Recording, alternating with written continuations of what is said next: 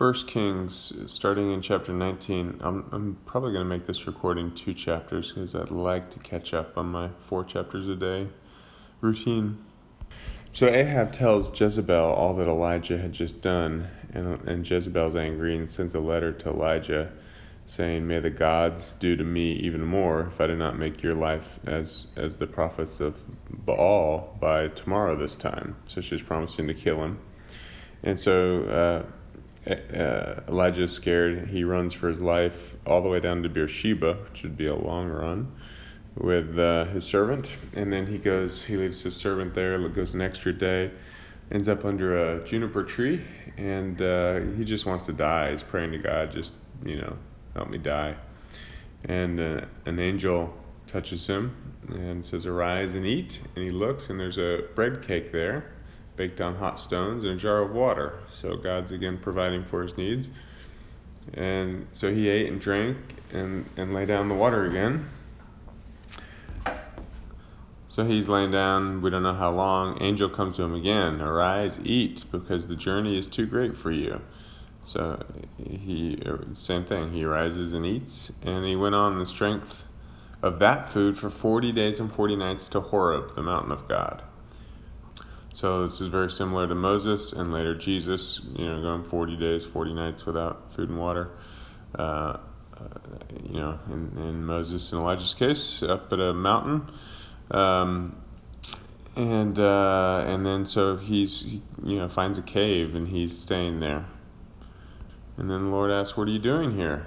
And he says, "I've been zealous for you, for the sons of Israel have forsaken your covenant and torn down your altars and killed your prophets with a sword, and I'm alone left, and they seek my life to take it away." So he just feels alone in the world, like he's the only one that stands for God.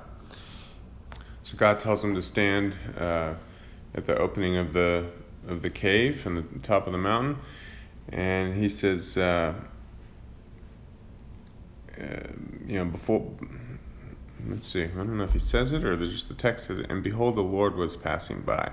So there's a great strong wind just breaking the rocks into pieces, but the Lord was not in the wind. And there was an earthquake, but the Lord was not in the earthquake. And after the earthquake, a fire, but the Lord was not in the fire. But then Elijah heard a gentle blowing of the wind, or sound of blowing. And there he heard the voice of the Lord. He said, "What are you doing here, Elijah?"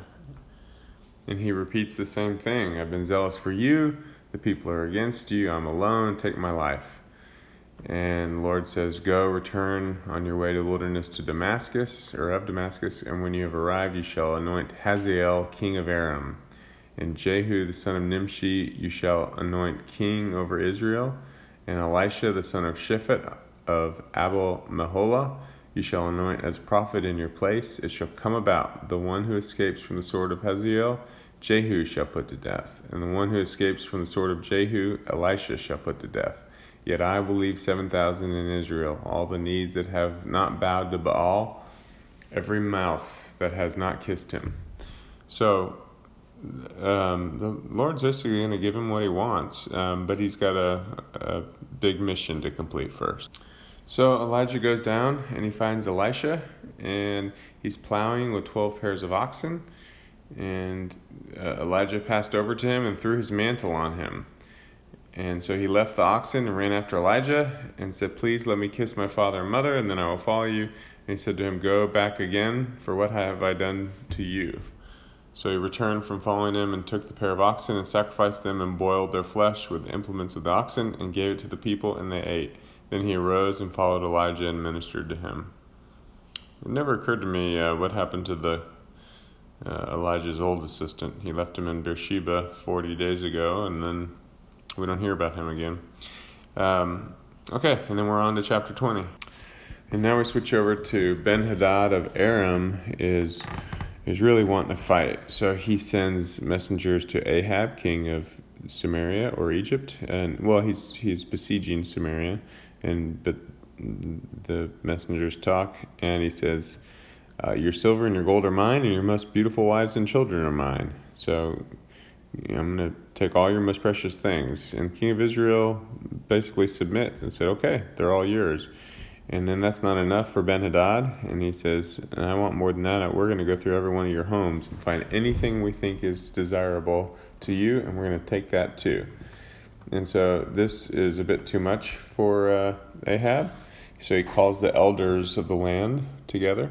He tells the elders, look, I was willing to give up my gold, my silver, my most, my wives and my children, and now he's wanting more. He's being unreasonable here.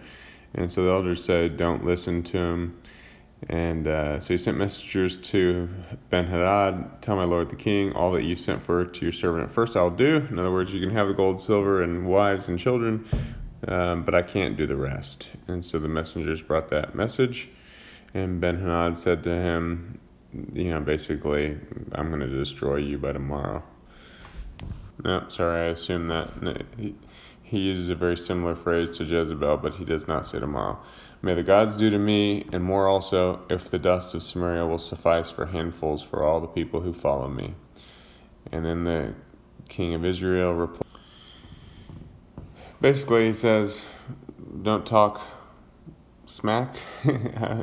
We haven't fought this fight yet. And so Ben-Hadad gets this, and he tells his people, get ready, we're going. Then a prophet approaches Ahab and says, I'm going to deliver this nation to you, so you know that I'm the Lord. And Ahab says, by whom? And he says, by the young men of the provinces. And so they muster 232 young men. And after that, all the other people, 7,000, and they go to attack him while Ben-Hadad's drinking at noon. Ben-Hadad's drinking himself drunk, and he's got 32 kings with him, who I assume he's conquered along the way.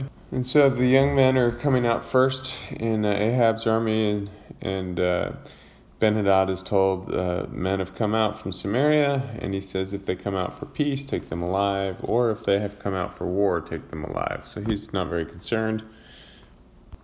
And so the young men and then the army behind them have a great victory. The Arameans are fleeing. Israel's pursuing them. Ben-Hadad, king of Aram, escaped with horse and horsemen. King of Israel went out, struck the horses and chariots, killed the Arameans with a great slaughter. And so the prophet tells him, go and strengthen yourself, see what you must do. At the turn of the year, the king of Aram is going to come up against you again. And so the king of Aram's counselors are telling him that Israel's gods are gods of the mountains, and so that's why they were stronger than us, but if we fight them in the plains, we'll win. And so gather together a new army and we'll do this, and he agreed.